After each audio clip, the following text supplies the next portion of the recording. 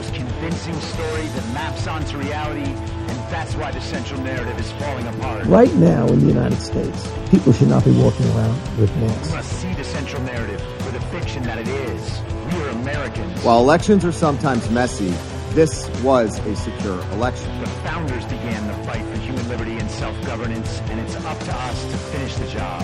I tell you what, we are in a truth emergency right now. This is the end game.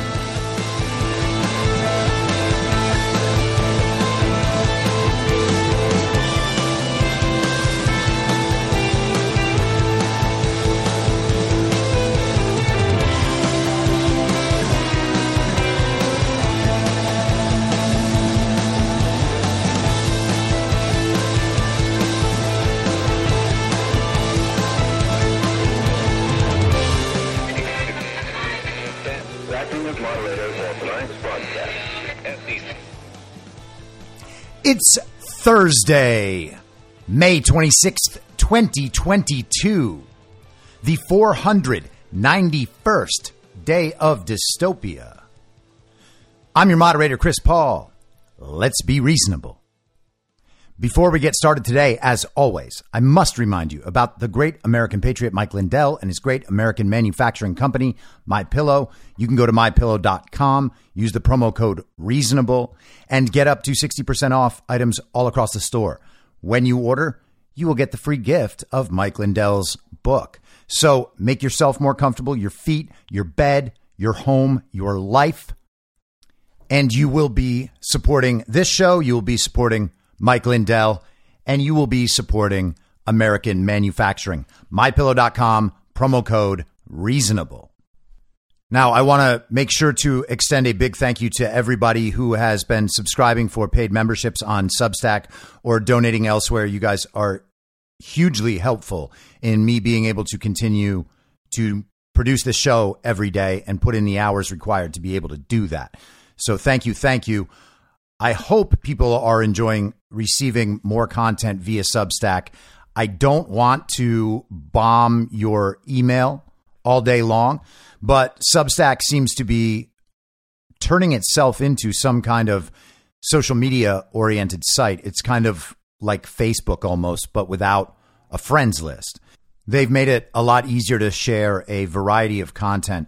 So I'm going to continue posting there. I think you can probably change your email settings if the emails are annoying you. What you can definitely do is get the Substack Reader app. I know they have one in the Apple Store. I assume they have one in the Google Store or wherever people who don't have Apple get apps. But if you have that, you can set it up to receive notifications on that app, and then you won't get them via email. If you turn the email notifications off, problem solved.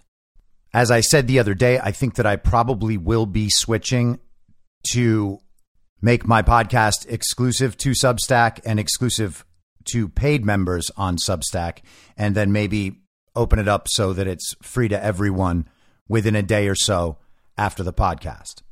And that's been something that I've always steered away from, but I have been doing this for 2 years now for very little money, and it is not practical for me to continue going on into the future, continuing to do this for less than it costs me to live.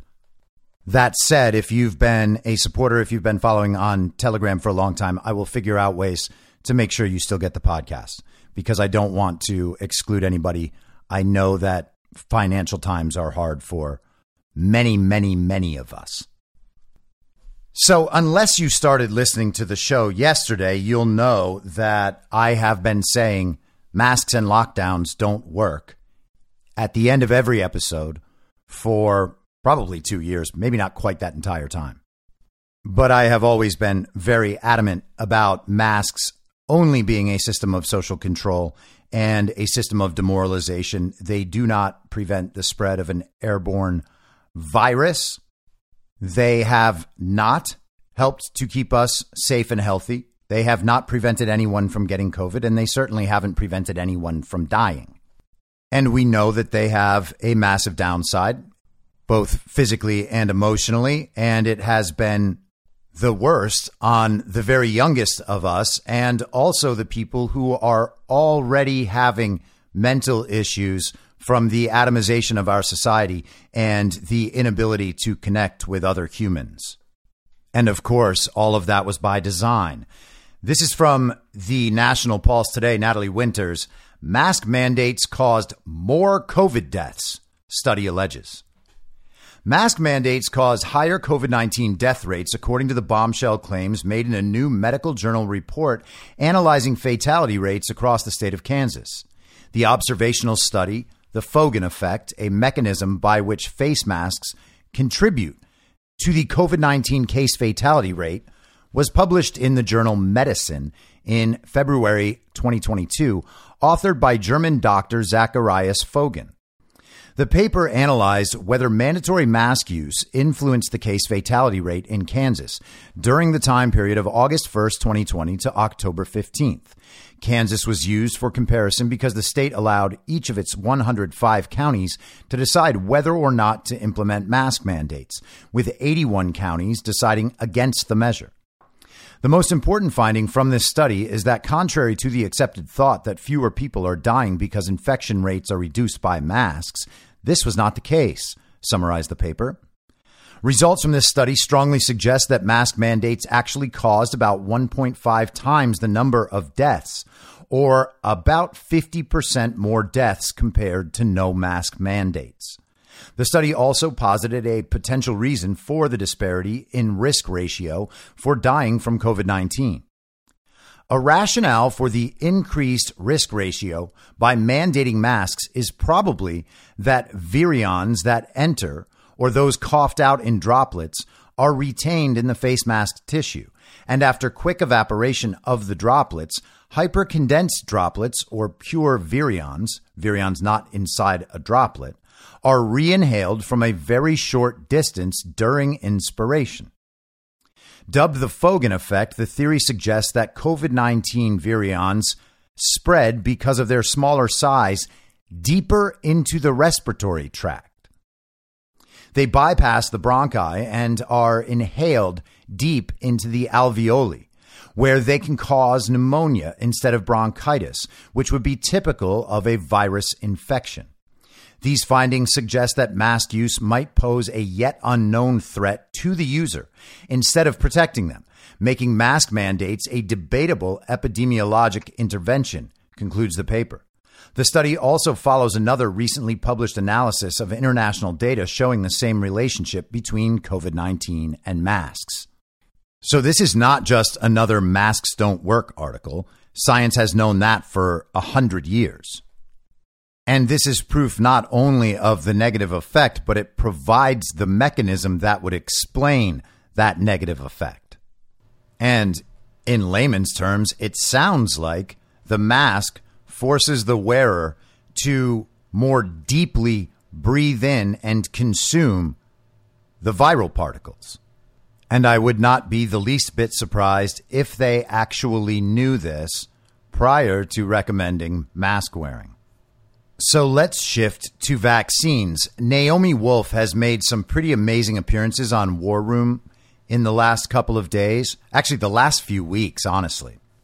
Every one of her appearances has been pretty mind-blowing because she and her organization, dailyclout.io, with the War Room audience, have put together a group of volunteers who are reading through the Pfizer documents and finding out exactly what was known by Pfizer, by the FDA, by our medical experts since the beginning. And she has been highlighting the last couple of days the effects of the quote unquote vaccine on pregnant women and babies.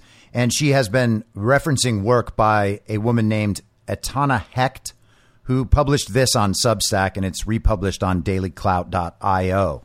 Vaccinated women and babies in more danger than ever. The topic of pregnant and nursing moms getting vaccinated under encouragement and coercion is painful.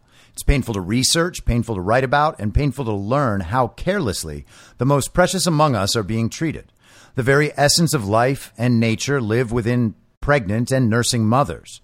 Reflecting on how little regard was paid to that life is upsetting, and everything I have to report in this post is done with a heavy heart and a hope that we'll get through this with a renewed sense of personal autonomy when it comes to medical decisions. Notes to keep in mind. The FDA and Pfizer actively worked to keep this data hidden from sight for our lifetimes.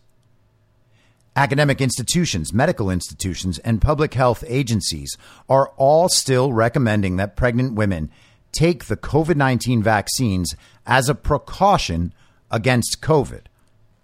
And it really is important to remember that they wanted these documents hidden for 75 years. You can imagine the promises made by pharma, by the FDA, by all of these organizations. This information is never going to come out. We're going to keep it hidden for 75 years. Let's just push ahead. They were all okay with that. Now listen to what Naomi Wolf's group has found. Dr. Naomi Wolf, project manager Amy Kelly, and the War Room Daily Clout Pfizer Documents volunteer research team have uncovered so many new important pieces of information that it's getting difficult to keep up. I highly recommend pinning Daily Clout to your homepage and checking their updates often. Their team of thousands of volunteers, including hundreds of lawyers, is working quickly, thoroughly, and efficiently. A lot of information and serious concerns have emerged surrounding pregnant and nursing mothers and the possible effect that the COVID-19 vaccines are having on their babies. Dr. Naomi Wolf has been appearing on War Room regularly to provide us with updates on the findings of her and her team. On one appearance last week, Dr. Wolf broke down some of the main red flags that have emerged with the help of a female physician who studied the data. Pregnant women were excluded from clinical trials when they were declared safe and effective for pregnant women. Pfizer, the FDA, the CDC, the entire medical community, and your local employer who declared that you couldn't come to work if you're not vaccinated have concluded that this was safe and effective for pregnant women based on trials that were done on rats in France. There have not been any human clinical trials that have been concluded by Pfizer or other pharmaceutical companies to find out if these vaccines are safe for use during pregnancy or breastfeeding. There is currently one that's still active, has posted no results, and won't conclude until July 2022. The animal studies that were conducted for the trial that the NIH based their conclusions on included 44 rats and were done over a period of 42 days. There are two main issues with this study. This doesn't fulfill the requirement to ensure that the drug will do no harm to the next generation. And the doctors conducting the trial have all either been employed by or owned shares of Pfizer or BioNTech. There was an attempt to hide this fact by using their initials instead of full names on the study. And she cites their conflict of interest statement that says CJB, NRC, GDC, SNC, MWC, CMR, RS are currently employed by and hold stock in Pfizer Incorporated. CL and JD are currently employed by and hold stock in BioNTech SE. MB is currently employed by Charles River Laboratories. So the industry is studying itself. All emergency use authorization excludes pregnant women. Okay? So the COVID shot, the experimental gene therapy, use on pregnant women is not included in the emergency use authorization. Pregnant and nursing mothers were not allowed to participate in phases 1, 2, and 3 of human clinical trials. They were included on a list of 21 conditions that were not allowed to be recruited for trials. The Department of Defense data is showing that female soldiers are having an astronomical rate of abnormalities and fetal problems. Note, Matthew Crawford of Rounding the Earth Substack has stated that he does not believe any of the DoD data is reliable, as it's been demonstrably tampered with. Having said that, there are whistleblowers on the ground who corroborate that the rates of a variety of serious medical issues have indeed skyrocketed in 2021. And we have discussed that DoD data on the podcast before. Daniel Horowitz at Breitbart, if I'm not mistaken, has done quite a bit of good work on the DoD data. And there were also those panels that Ron Johnson hosted where some of those whistleblowers testified about the data and what they had observed. In the Pfizer documents that were released thanks to legal force, there is data on reported adverse events since the rollout of the vaccine. On pages 12 and 13 of the document labeled Post-Marketing Experience, Dr. Wolf's Team 5 found 28% of the 270 pregnancies plus 4 fetus baby cases of adverse events were categorized as serious, including miscarriages, fetal deaths, uterine contractions, preterm deliveries, premature rupture of membranes, fetal growth restrictions. Breastfed babies were reported to have effects such as infantile vomiting, fever, rash, agitation, allergy to the vaccine. 4 nursing women reported adverse events such as partial paralysis, suppressed lactation, breast milk discoloration, breast pain, and migraines. The document concludes that no serious adverse events have been detected. Dr. Wolf again questions whether we, as citizens of the United States of America, must begin to consider if all these signs put together point to a serious national security breach. She has never seen anything as bad as what we're seeing today in her 30 years of journalism. On May 17th, Dr. Wolf reappeared on War Room shortly after the FDA and the CDC authorized the Pfizer COVID-19 booster for 5 to 11-year-olds. In this segment, Dr. Wolf revealed some new information about data on the vaccine for pregnant and nursing mothers. In Scotland, there is an investigation happening right now that was triggered by a threshold that was crossed regarding the number of neonatal deaths. It is double the baseline amount, and this is the second time in 7 months that the rate triggered an investigation. And I wonder how that aligns with the booster cycle.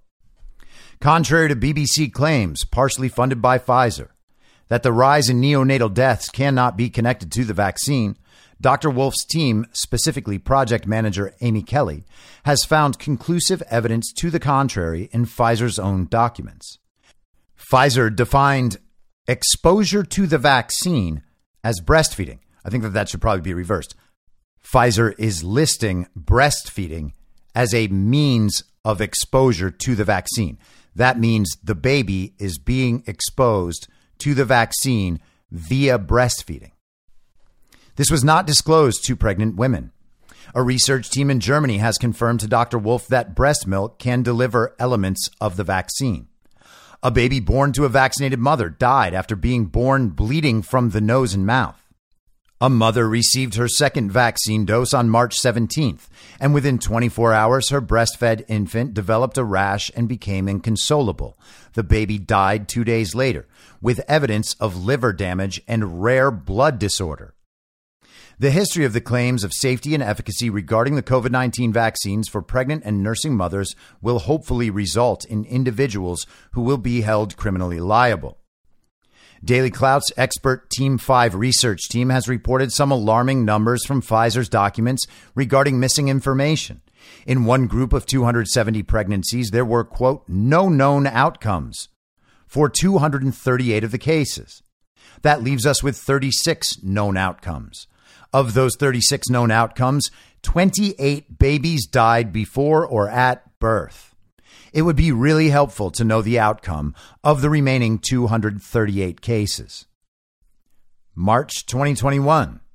50 participants in a clinical trial reported becoming pregnant, with some of them subsequently being dismissed from the trials. Cindy Weiss of the Daily Clout found that those 50 women have still not had their profiles updated to include pregnancy outcomes. In the same March 2021 document, we can see that Pfizer themselves admits the following. Available data are insufficient to inform vaccine-related risks in pregnancy. Adverse effects from the vaccine on a breastfed child are a possibility. That's in the Pfizer documents known in March 2021. July 2021. In Waterloo, Ontario, between the months of January to July 2021, there were 86 babies who were born dead, otherwise known as stillbirths. The baseline rate is usually 5 to 6 per year. One brave MP named Rick Nichols raised the issue in a parliamentary session with great concern and passion. In response, the Minister of Health gave the answer we're all used to. The vaccine is safe and effective. Just to note, there was no noticeable rise in stillbirths in 2020, the year of COVID. September 2021.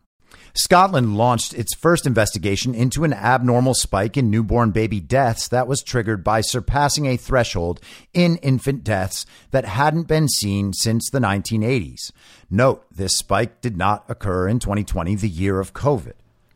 August 2021. NPR reported on a survey out of the University of Chicago to investigate reports of changes in menstrual cycles after the vaccine. They received 140,000 responses. October 2021. VAERS looks like this, and they show the instances of miscarriage post-vaccine just rising and rising and rising. I ran my own VAERS report using only a few pregnancy-related keywords. The list is 769 events long, and she adds a screenshot of the first page of those results. December 2021. IVF clinics reported unusual issues after the mass vaccination campaign began. Steve Kirsch covered it thoroughly, and she links that. January 2022, NIH funded a study that was released that reported a slight causal relationship between the COVID-19 vaccines and a lengthier menstrual cycle. February 2022, an EU health agency announced an investigation between COVID-19 and disruptions in menstrual cycles based on reports coming in. Josh Gutskow reported on data from Rambam Hospital in Haifa, Israel. Vaccinated mothers were experiencing spontaneous abortions, miscarriages, and stillbirths at a rate that's 34% higher than their unvaccinated counterparts. March 2022. A second investigation was launched in Scotland due to the high rate of infant deaths, totaling 18 for the month of March. After spending days reading reports about the horrible negative effects on fertility that are coming out in droves, I had to at least try and get some sort of response from Pfizer. After sitting on hold for a while, a gentleman named Ron got on the line. When I asked if the COVID-19 vaccine is safe for a pregnant woman to take, he read me the entire safety warning from Pfizer's website. I then told him that I know many women who have had serious disruptions to their menstrual cycle, as well as numerous women who experienced miscarriages late term, shortly after getting one of the Pfizer vaccines. I asked him what he knows about the safety and efficacy of the vaccine, given all the new information that's come out of the FOIA requests. He responded that he can pass me along to his managers, but first he asked to read another statement, this time from the CDC. He proceeded to verbally read it for 10 minutes while I waited patiently. When he finished, surprised that I was still on the line, he asked if I had any more questions. I said yes and asked if he wanted to be a whistleblower. He said he noted my response and passed me along to Olivia, which was pretty much a repeat of the first conversation. I left contact information with both of them, but somehow I highly doubt we'll get a response. I did note to both of them that should they want to get on the right side of this scandal and begin to help those who are suffering, they should do so before the entire thing crumbles down. We are now in May 2022. The claims of safety and efficacy don't match their own internal documents that they tried to hide for 75 years. Yet academic institutions and public health agencies continue to insist it's recommended for pregnant women to receive COVID-19 vaccines and boosters. Until when? Until the wave of misery gets so large that it's no longer deniable? No one is coming to save us. Groups like the Daily Clout, VSRF, America's Frontline Doctors, Children's Health Defense, and ICANN are sources of inspiration that there are still good men out there, as well as a source of hope that through their strength and efforts, we'll come out on the other side of this with some integrity still left in some medical professionals. And that, I believe, is highly doubtful. Now, Naomi Wolf also mentioned on War Room that in their review of these documents, in addition to the dangers and the transmission via breastfeeding, it has also caused women's breast milk to be discolored, which they noted in the article. But she said it was discolored blue and green. Okay? Not like off-white, not slightly darker or slightly lighter than normal, although I'm sure that there are those instances too. Blue and green. She also noted that one of the methods for potential transmission of the vaccine, exposure to the vaccine, is sexual contact. It was in Pfizer's documents. It has always been in Pfizer's documents. The vaccine can be spread through sexual contact. Now, will that last forever? Hard to say. Maybe not, right? They want that booster cycle to always be coming. Their plan from their side might not include one dose of the vaccine being able to sexually transmit forever. And let's hope that's true. But it also seems pretty clearly true that sex can transmit the vaccine, at least in that 60-day window that they're sure that whatever is in that shot is still active in your body and moving throughout your system, which is otherwise known as very safe and effective. Now, in the UK, a government study has revealed that more than 50% of the population has not taken a dose of the experimental gene therapy within the last 6 months. So that is a major portion of their population rejecting the program.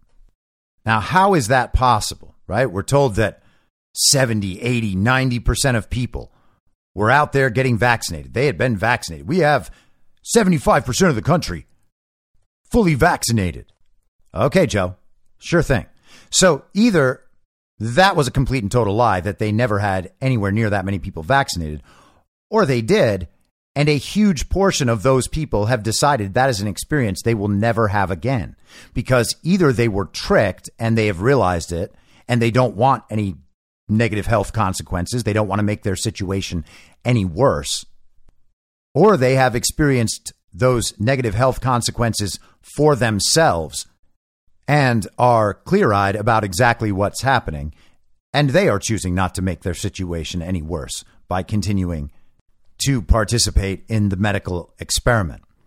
So there was some vaccine talk at the World Economic Forum, and it's always good to get the point of view of the elite global communists. So here is a very, very interesting soundbite from Moderna CEO Stefan Bancel. Steph knows we are now throwing those into the garbage. It's sad to say. I'm in the process of throwing 30 million doses into the garbage because nobody wants them. We have a big demand problem. We right now have governments. We try to contact, not only Seth, who is doing great work with his team trying to get demand into the countries, but also we contacted through the embassies in Washington, every country, and nobody wants to take them.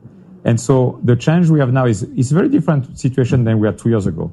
The problem we had 2 years ago is there is no mRNA capacity in the world, zero. The situation is very different today. Moderna has 3 billion doses of annual capacity. Pfizer has 4 billion doses, that's 7 billion doses, and the Chinese don't want the vaccines of mRNA. So if you just take the Chinese population out, you have more than a dose per person. And as we just discussed, the issue in many countries is people don't want vaccines. In the US, people don't want vaccines.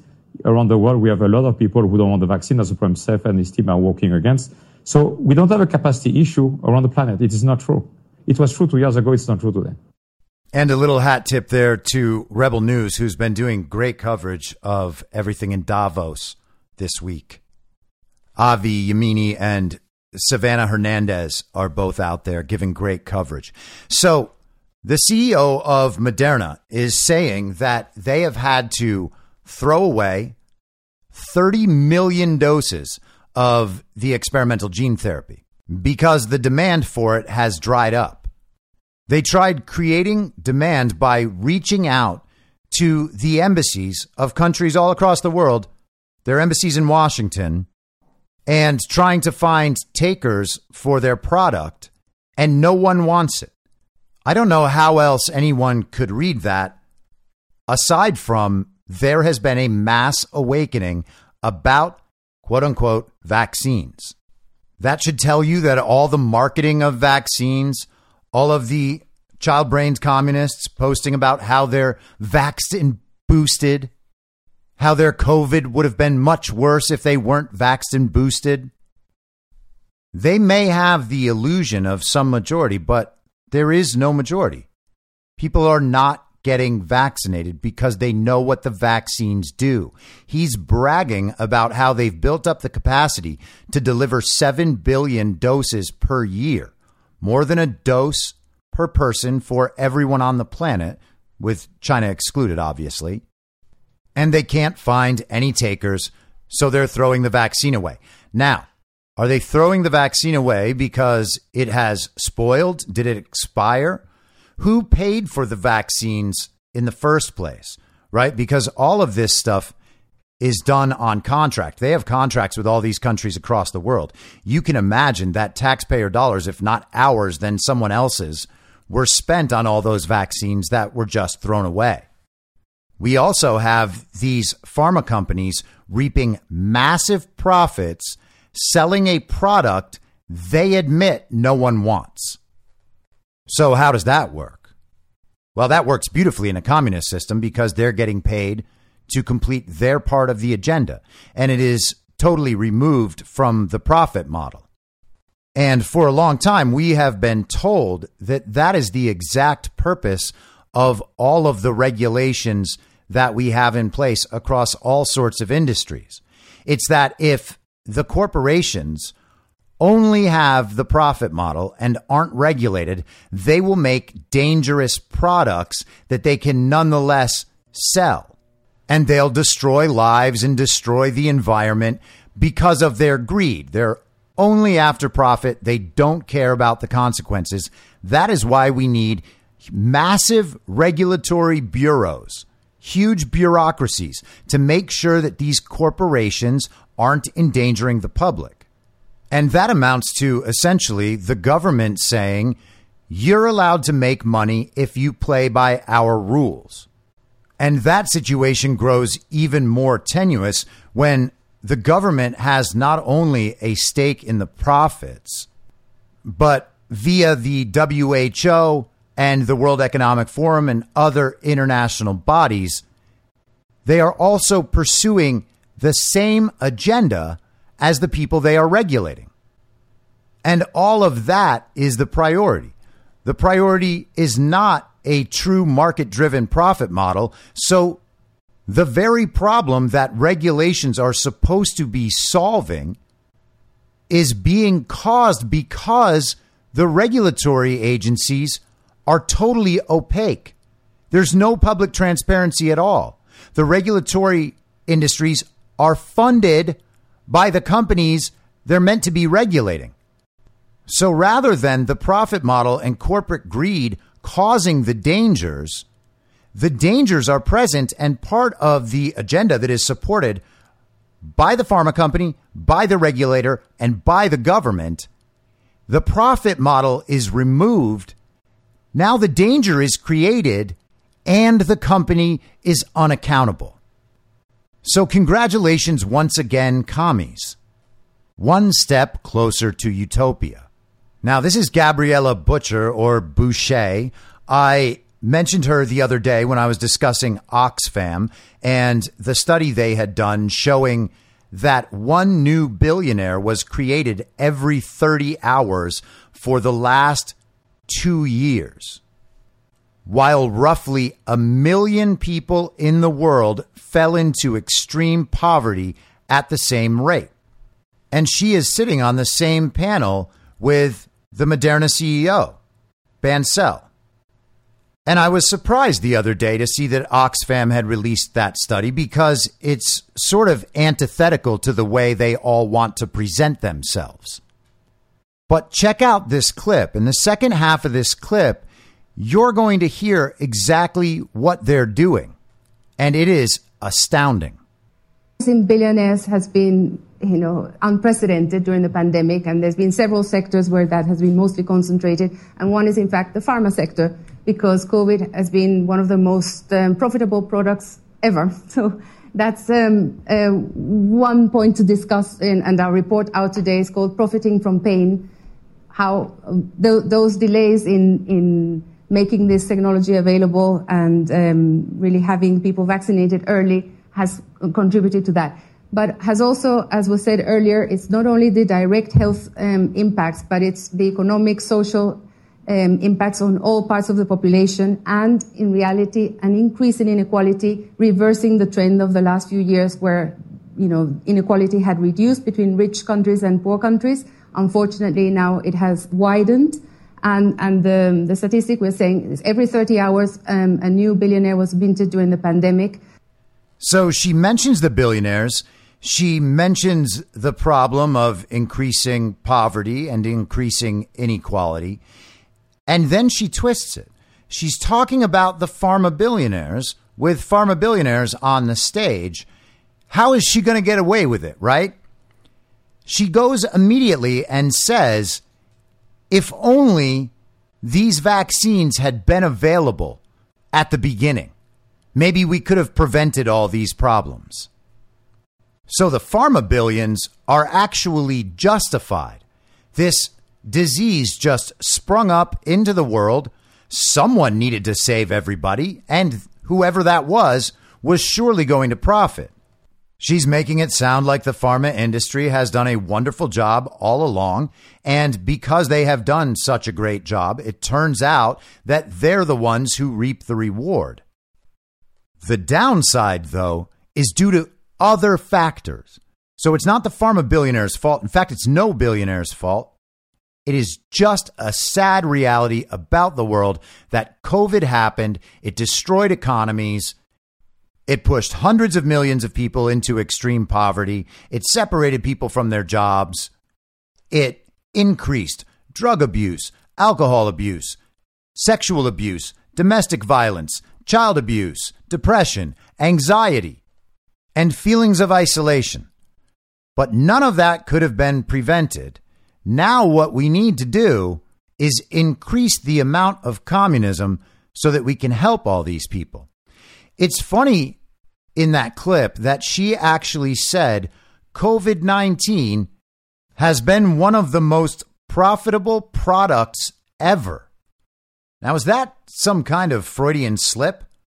COVID-19, we are told, is a virus that came from bats. Now, obviously, that's not at all true, but it certainly has never been described publicly as a product.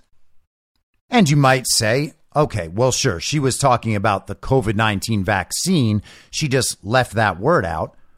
Maybe. But is that the only product that generated revenue for pharma companies during COVID-19? No, of course not. They forced people to take remdesivir. And that was incredibly expensive and incredibly profitable because remdesivir actually isn't good for anything. And they knew that prior to recommending it. And for that whole discussion, I would direct you to Robert F. Kennedy Jr.'s book, The Real Anthony Fauci. Also on the subject of disintegrating COVID myths, this is from the Daily Mail today, where fears about asymptomatic COVID spread overblown. Infected people without symptoms are 2/3 less likely to pass the virus on, study finds. And that kind of sounds like we're 2/3 of the way to admitting that asymptomatic spread does not exist. But I guess we'll see. Fears about silent spreaders of COVID who suffer no symptoms but can pass the virus to others may have been overblown. A study of nearly 30,000 people has found asymptomatic carriers are about 68% less likely to pass the virus on than those who get sick. Number 10, and they mean 10 Downing, used concerns about asymptomatic spread to justify forcing Britons to obey lockdowns and wear masks.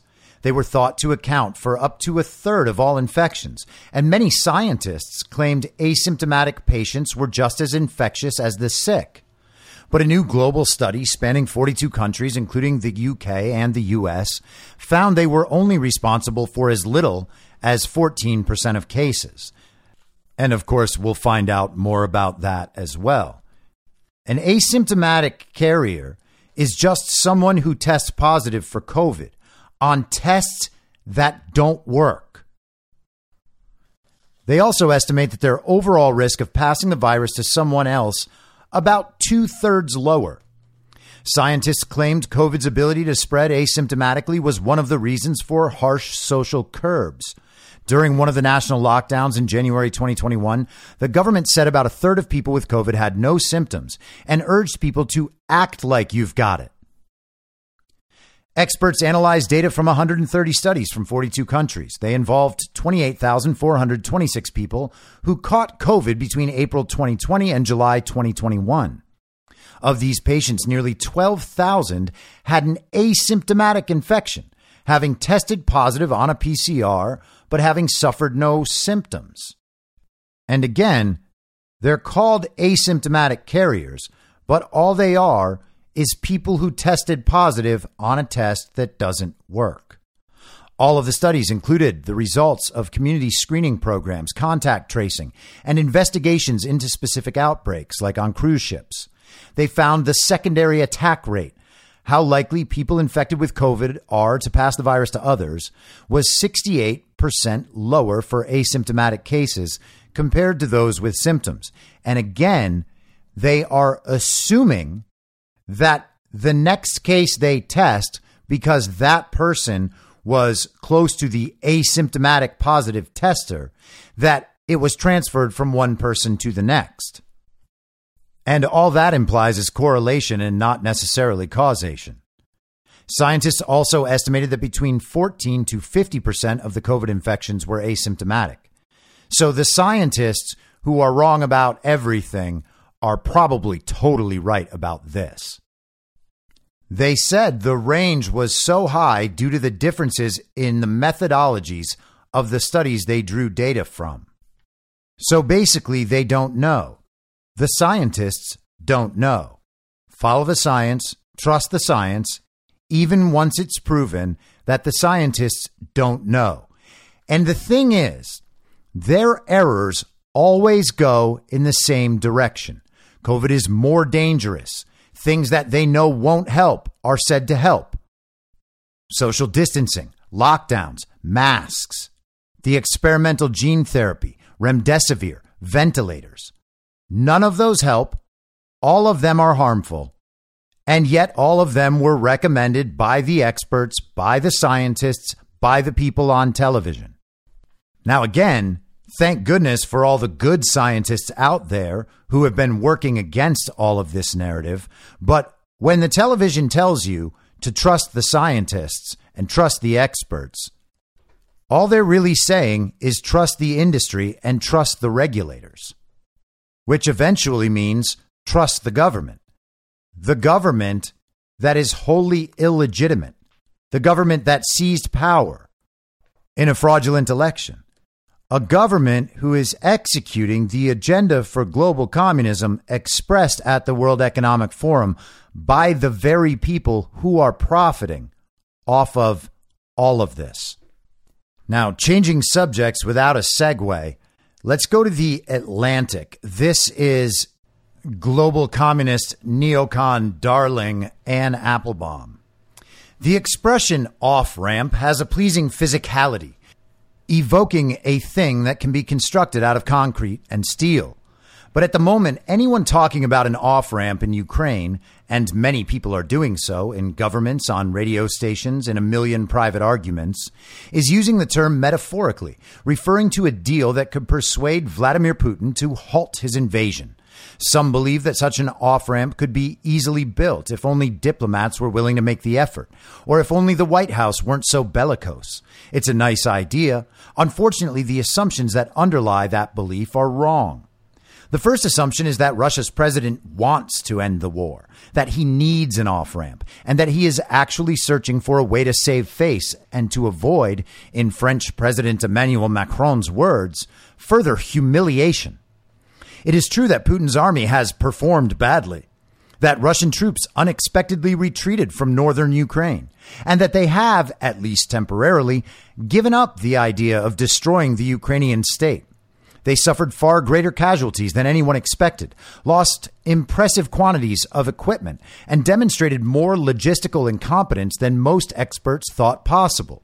but they have now regrouped in eastern and southern Ukraine, where their goals remain audacious. They seek to wear down Ukrainian troops, wear out Ukraine's international partners, and exhaust the Ukrainian economy, which may already have contracted by as much as half.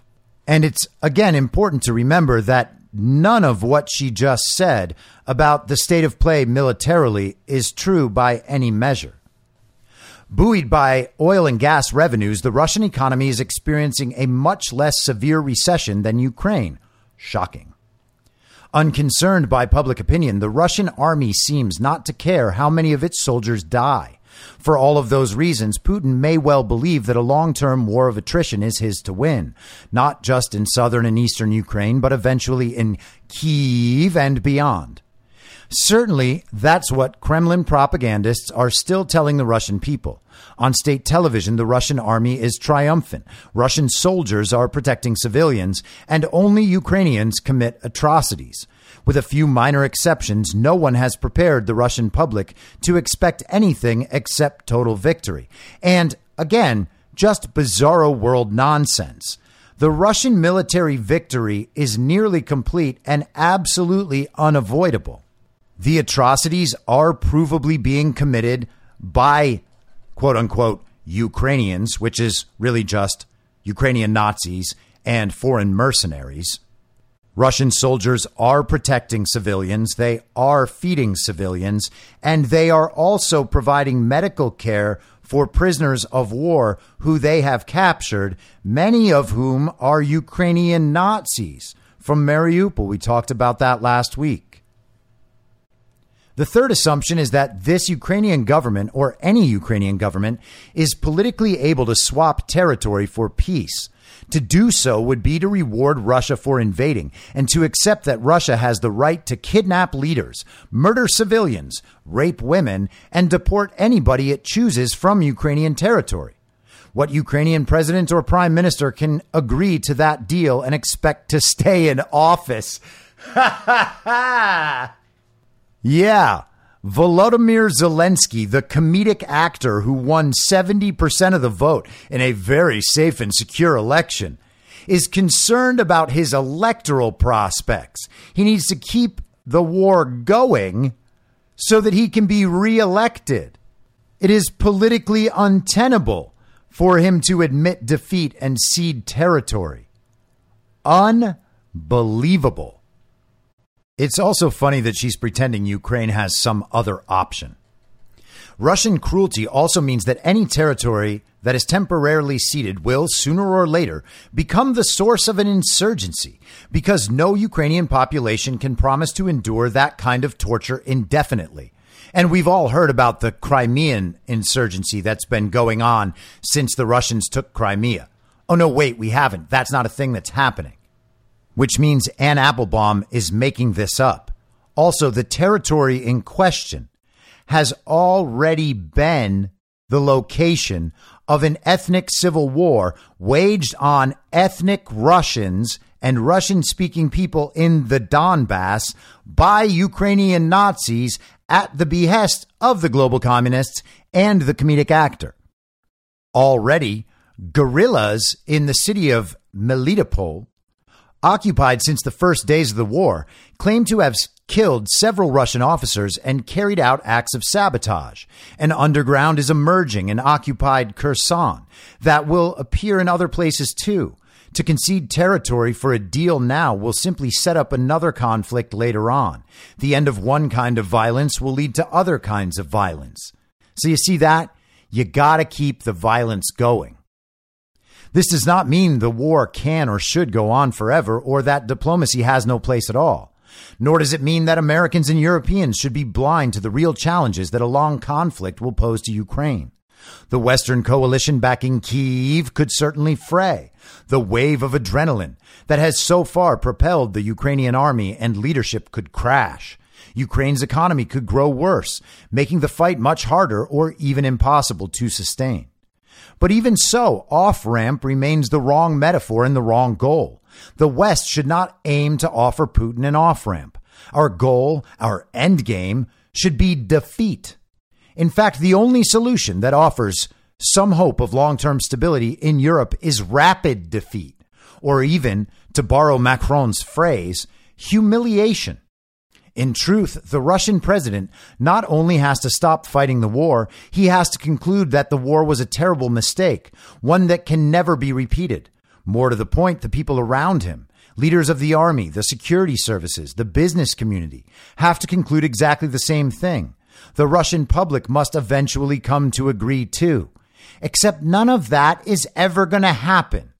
And Anne Applebaum surely knows this. Henry Kissinger knows this.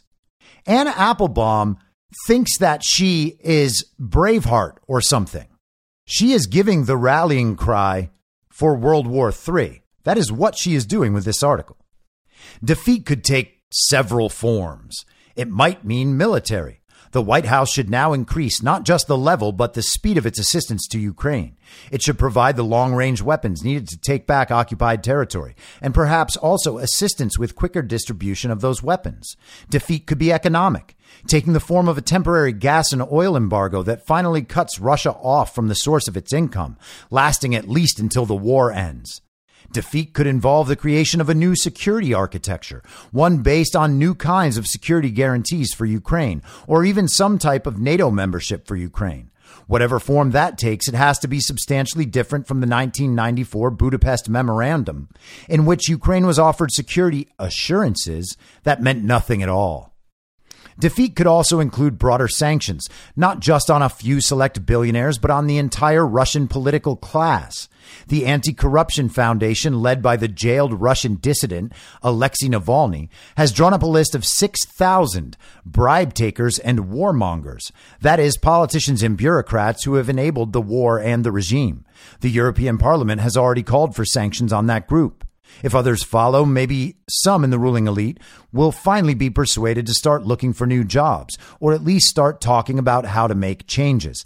Now, if I was Anne Applebaum, I would be a little worried about promoting lists of bribe takers and warmongers. Anne Applebaum would be on that list if one were made, as would many of the writers at The Atlantic, including David Frum and The Atlantic's editor, Jeffrey Goldberg. Although saying so is considered undiplomatic, the American administration clearly knows that the defeat, sidelining, or removal of Putin is the only outcome that offers any long-term stability in Ukraine and the rest of Europe. Yeah, because Putin is never going to bow to the global communists, and the global communists cannot complete their agenda without all of the powerful and resource-rich nations of the world. And like any sort of victory in Ukraine, that option is already off the table. The global communists have failed. The project is irretrievably ruined. That is why we are playing out the dramatic end stage of all of this. Putin, said Joe Biden in March, cannot remain in power. In April, Lloyd Austin said that he hoped to see Russia weakened to the degree it can't do the kinds of things that it has done in invading Ukraine. Both of these statements by the American president and his defense secretary were treated as gaffes or as policy mistakes, thoughtless remarks that might irritate the Russians. In truth, they were half-articulated acknowledgments of an ugly reality that no one wants to confront. Any ceasefire that allows Putin to experience any kind of victory will be inherently unstable because it will encourage him to try again. Victory in Crimea did not satisfy the Kremlin. Victory in Kherson will not satisfy the Kremlin either. And I suppose if you want to connect events, you could say that. You could accept Anne Applebaum's framing, but she's kind of leaving out the big part where Ukrainian Nazis, at the behest of the global communists and the comedic actor, were waging an ethnic civil war against Russian-speaking people in the Donbass. That was kind of the goal of the military operation, to secure the independence of the Donbass republics.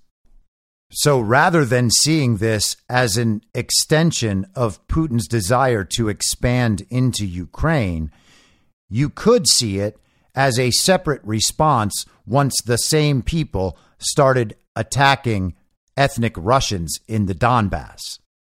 They're acting like there was no provocation whatsoever and that Putin just decided to invade because he wants more land. Putin's objectives, once again, have always been clear. Keep Crimea, secure the independence of the Donbass, make sure Ukraine does not join NATO or the EU, and demilitarize and denazify the Ukrainian regime. He is accomplishing those goals. He is not being stopped in any of them, and there is absolutely no reason for him to even consider sacrificing the completion of any of those goals. And people like Anne Applebaum know this, but they need to convince people that there is still some reasonable goal that they can understand and accept, so that the corruption and criminality in Ukraine can be hidden and so that it can continue. I understand those who fear that, confronted with an impending loss, Putin will seek to use chemical or nuclear weapons. I worried the same at the start of the war. But the retreats from Kyiv and Kharkiv indicate that Putin is not irrational after all. He understands perfectly well that NATO is a defensive alliance because he has accepted the Swedish and Finnish applications without quibbling. He literally turned off Finland's gas. His generals make calculations and weigh costs. They were perfectly capable of understanding that the price of Russia's early advances was too high. The price of using tactical nuclear weapons would be far higher. They would achieve no military impact, but would destroy all of Russia's remaining relationships with India, China, and the rest of the world. There is no indication right now that the nuclear threats so frequently mentioned by Russian propagandists going back many years are real. Yeah, that's right. There's no indication that there are real threats about nuclear activity from Russia. And so she shifts that threat to Russian propagandists. Well, what do Russian propagandists have to do with whether or not the nuclear threat is real? In fact, the only reason to believe that the nuclear threat from Russia is real is that the Western media keeps repeating it. Western propagandists, global state media. By contrast, a true defeat could force the reckoning that should have happened in the 1990s, the moment when the Soviet Union broke up, but Russia retained all of the trappings and baubles of the Soviet Empire, its UN seat, embassies, diplomatic service, at the expense of the other ex-Soviet republics. The year 1991 was the moment when Russians should have realized the folly of Moscow's imperial overreach, when they should have figured out why so many of their neighbors hate and fear them. But the Russian public learned no such lesson. Within a decade, Putin, brimming with grievances, had convinced many of them that the West and the rest of the world owed them something, and that further conquests were justified. Again, that is just a complete revisionist history. Military loss could create a real opening for national self-examination or for a major change, as it so often has done in Russia's past. Only failure can persuade the Russians themselves to question the sense and purpose of a colonial ideology that has repeatedly impoverished and ruined their own economy and society, as well as those of their neighbors, for decades. Yet another frozen conflict, yet another temporary holding pattern, yet another face-saving compromise will not end the pattern of Russian aggression or bring permanent peace. And so the solution for Anne Applebaum is to achieve permanent peace through permanent war. What a genius. Now, Anne Applebaum is quite clearly a shill for the global communist order, and that's fine. But let's think about what she's really doing here.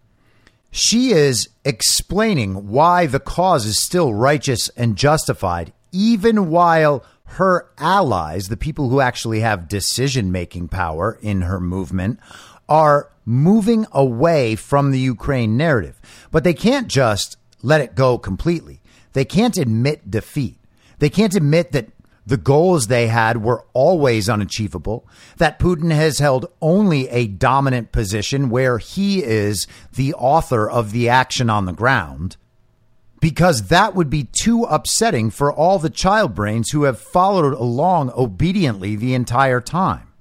The worst possible outcome for the Ukraine narrative would be for everyone who supported it, who supported Ukrainian Nazis, who denied the existence of bioweapons programs. All of those people who have committed themselves morally and intellectually to standing up for this hideous cause, to realize that all of that was for nothing, that victory was never an option, that the cause is not righteous, it is not just, and that they have been lied to the entire time on purpose. And finally, I want to touch on the China and Taiwan situation, and I want to illustrate that with two competing articles about the exact same story. Okay, this is from the Daily Mail today. U.S. does not support Taiwan independence. Blinken cleans up Biden's comments in speech saying America doesn't want another Cold War with Beijing and slamming Xi Jinping for cooperating with Putin and being more aggressive abroad. Secretary of State Antony Blinken issued a stark warning Thursday morning that the threat of China will test U.S. diplomacy like nothing we've ever seen before, but insisted America does not want another Cold War and does not support Taiwan independence. He also said in a speech at George Washington University that China's cooperation with Vladimir Putin after his invasion of Ukraine raises alarm bells. Beijing, under Xi Jinping, has been more repressive at home and more aggressive abroad, and accused the Communist Party of trying to undermine global order. Blinken laid out the Biden administration's policy towards China after the president raised eyebrows by saying the U.S. would get involved militarily if there was an invasion of Taiwan. It marked what seemed to be a more aggressive stance toward defending Taiwan and the one China that the U.S. has recognized since the Cold War. The Secretary of State said the U.S. approach to Taiwan has not changed for decades, and the U.S. does not support independence. However, he did say that he opposes any changes to the unilateral status quo and said China is engaged in, quote, increasingly provocative rhetoric and activity related to Taiwan. On Taiwan, our approach has been consistent across decades and administrations. As the president has said, our policy has not changed. The United States remains committed to our one China policy. We do not support Taiwan independence. China is the only country with both the intent to reshape the international order and increasingly the economic, diplomatic, military, and technological power to do it, Blinken said in the speech at George Washington University outlining U.S.-China policy. Beijing's vision would move us away from the universal values that have sustained so much of the world's progress over the past 75 years, Blinken added. But we will defend and strengthen the international law, agreements, principles, and institutions that maintain peace and security, protect the rights of individuals and nations, and make it possible for all countries to coexist. We must defend and reform rules-based international order, Blinken said. The foundations of the international order are under serious and sustained challenge. Under President Xi, China has become more repressive at home and more aggressive abroad. The secretary underscored that the U.S. was focused on international order and not sparking up a new Cold War. We aren't looking for a conflict or a new Cold War. To the contrary, we're determined to avoid both. But, he added, we cannot rely on Beijing to change its trajectory. China is also integral to global economy. Put simply, the United States and China have to deal with each other for the foreseeable future. Blinken also brought up the detention camps in the Xinjiang region and accused China of violating the UN Charter and Human Rights Declaration by their actions in Tibet and Hong Kong. The U.S. stands with countries and people around the world against the genocide and crimes against humanity happening in the Xinjiang region, where more than 1 million people have been placed in detention camps because of their ethnic and religious identity. He also said China is taking advantage of the openness of our economies to spy, to hack, to steal technology, and know how to advance its military innovation and entrench its surveillance state. So basically, this is a very highbrow and elongated walkback of what Biden said quite clearly the other day. I mean, he mumbled through it, but it was clear what he meant. he answered very directly yes when asked if the U.S. military would get involved if China invades Taiwan. And you might ask yourself, how could China invade Taiwan in the eyes of someone who does not recognize Taiwan's independence? If Taiwan is part of one China, then Taiwan cannot be invaded by China any more than South Dakota could be invaded by the U.S. military. Now, of course, there is a dystopian hellscape where the United States military could act against South Dakota, but that would be civil war. That wouldn't be an invasion. Now, with that in mind, this is from China Daily, which, according to Wikipedia, is a daily newspaper owned by the publicity department of the Chinese Communist Party. So it is Chinese Communist Party state media, according to Wikipedia. Now, there's an article in The Atlantic from 2013 that simply describes it as China's largest English language daily news outlet. So which one is it? Anyhow, this is an editorial from the director of the Institute of Taiwan Studies at Beijing Union University, which of course is also a Chinese government institution. I am sharing this for the alternate perspective. Despite U.S. bid, Taipei's push for independence doomed to failure. Some conservative forces in the United States that intend to use the Taiwan question to check China's rise and the ruling Democratic Progressive Party's attempt to split the island from the motherland pose a serious threat to China's sovereignty and territorial integrity. On May 5th, the U.S. Department of State revised the Taiwan fact sheet on its website by adding vague clauses to U.S.-Taiwan relations and its stance on one China, sparking suspicion on Washington's stance on the Taiwan question. Worse, answering a question at a news conference with Japanese Prime Minister Fumio Kishida on the sidelines of the so-called Quad Conference in Tokyo on Monday, U.S. President Joe Biden said China is, quote, flirting with danger, end quote, over the Taiwan question and vowed to intervene militarily to protect the island if it is attacked, which was a gross violation of the one China principle that forms the basis of Washington-Beijing relations. Although Biden, on his first tour of Asia as U.S. president, prefaced his remarks saying U.S. policy toward Taiwan has not changed, he contradicted the long-standing U.S. policy in the region. But within minutes, the State Department started walking back on Biden's remarks. Nevertheless, this is not the first time Biden has said the U.S. would defend Taiwan if it is attacked. So despite the State Department's statement later that the U.S. is still committed to the one China principle, Biden's remark will send a wrong signal to secessionist forces on the island, shaking the cornerstone of peace and stability across the Taiwan Straits. It could also lead to severe consequences. For a long time, the U.S. has been saying it does not support Taiwan independence. Compliance with the 3 U.S.-China joint communiques, which clearly stipulate one China is the foundation of stable Sino-U.S. relations, can play a key role in maintaining peace and stability across the straits. Yet, along with Biden's remarks, the U.S. State Department's update on the Taiwan question has shown the U.S.'s two faces. Now, I want to back up for just a second because this author was just talking about how Biden's repetition of the idea that the U.S. will defend Taiwan militarily could spur the secessionist forces on the island. And what I read in that is that these comments and this stance directly could cause unrest in Taiwan because there is an implied promise that the U.S. has the backs of what he's referring to as secessionist forces.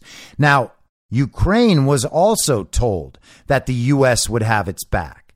That has proven to be false. And it's at least possible that that's because Biden doesn't have the ability to do any of this.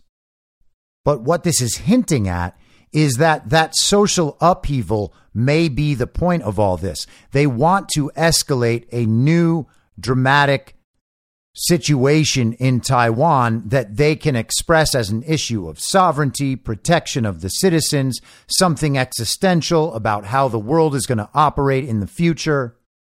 And I imagine they'll go right down the list as they did in Ukraine.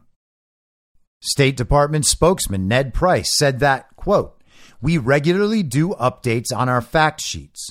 And while some of the wording may have changed, quote, our underlying policy has not changed." In particular, Price stressed that we do not support Taiwan independence, and we have repeatedly made this clear both in public and in private. But facts belie his claim. The State Department's fact sheet revision can be interpreted by secessionists on the island as U.S. political support and encourage them to more aggressively seek independence. Therefore, to defend its sovereignty and territorial integrity, China will have to step up efforts to deter the pro-independence forces on the island, and the U.S. would be to blame for any conflict that breaks out between the two sides of the straits. Biden's remark and the State Department's move will undermine Sino-U.S. relations. The U.S.'s recognition that Taiwan is a part of China is the political foundation for the two countries' diplomatic ties and the political basis for Washington and the island to engage in unofficial economic and cultural exchanges. But of late, the U.S. administration has ramped up efforts to be provocative on the One China principle and pave the way for Taiwan to join international organizations and help the island to take part in international affairs as an independent entity. Washington's support for the island to take part in this year's World Health Assembly, the World Health Organization's decision-making body, is the latest provocative move against Beijing. Now, that is very interesting. We've covered the World Health Organization and the World Health Assembly and the new set of international health regulations they meant to impose. They wanted to supersede the sovereignty of all these nations and institute policies directed by the World Health Organization. Isn't it interesting that they were trying to get Taiwan to join in that effort? That would, in fact, suggest that they are, for all intents and purposes, treating Taiwan as its own sovereign state, despite their statements. But given China's strong determination to defend its sovereignty and territorial integrity, and the support of other countries which uphold justice and play by UN rules, any country trying to split China is doomed to failure.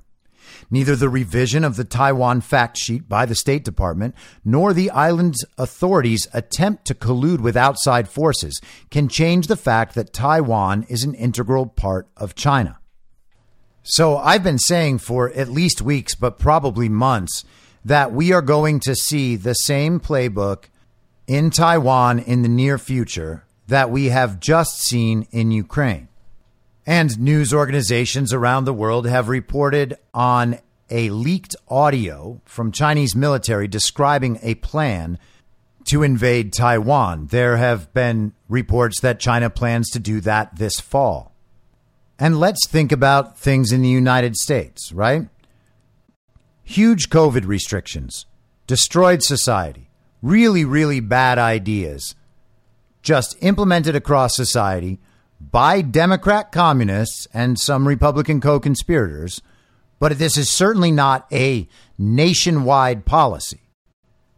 And of course, all of that failed spectacularly, and now we are being distracted with war. We are meant to support the illegitimate regime now because we are told the country is at war and we must all unite around our very real president. Is this what's happening in China? The COVID policy in some places, implemented in some places, the zero COVID thing, which we are told repeatedly by the global state media, is entirely Xi Jinping's doing. All of that has been a disaster. So now we shift focus of the people, get the Chinese people all on the same page in promotion of this invasion. And we can see this dog being wagged really from both ends. Maybe the dog has two tails being held by two different people, or maybe one person. They're just holding both dog tails like motorcycle handlebars, and they are wagging the dog interchangeably with both of the tails. But the dog is being wagged nonetheless, because Joe Biden must have one more opportunity to become the hero he has always pretended to be. I'll be back tomorrow at the same reasonable time on the same reasonable podcast network. I don't have a network. Masks and lockdowns don't work. They lied to you about a pandemic, and Joe Biden will never be president. In my mind, that's the end game. Thanks for listening. If you'd like to follow what I'm reading and thinking throughout the day, you can do that by downloading the Telegram Messenger app and going to t.me/I'm your moderator. On social media, you can follow me on Truth Social, Getter, and Gab at I'm your moderator. I also have channels on Rumble and BitChute. If you'd like to follow the writing, you can find me at imyourmoderator.substack.com. The merch site is cancelcouture.com, or go direct shop.spreadshirt.com/cancel-couture. If you'd like to support the podcast financially, the best place to do that is Ko-Fi. Go to ko-fi.com/I'm your moderator. And all of these details will appear in the show notes with each episode. I'll see you soon down on the range.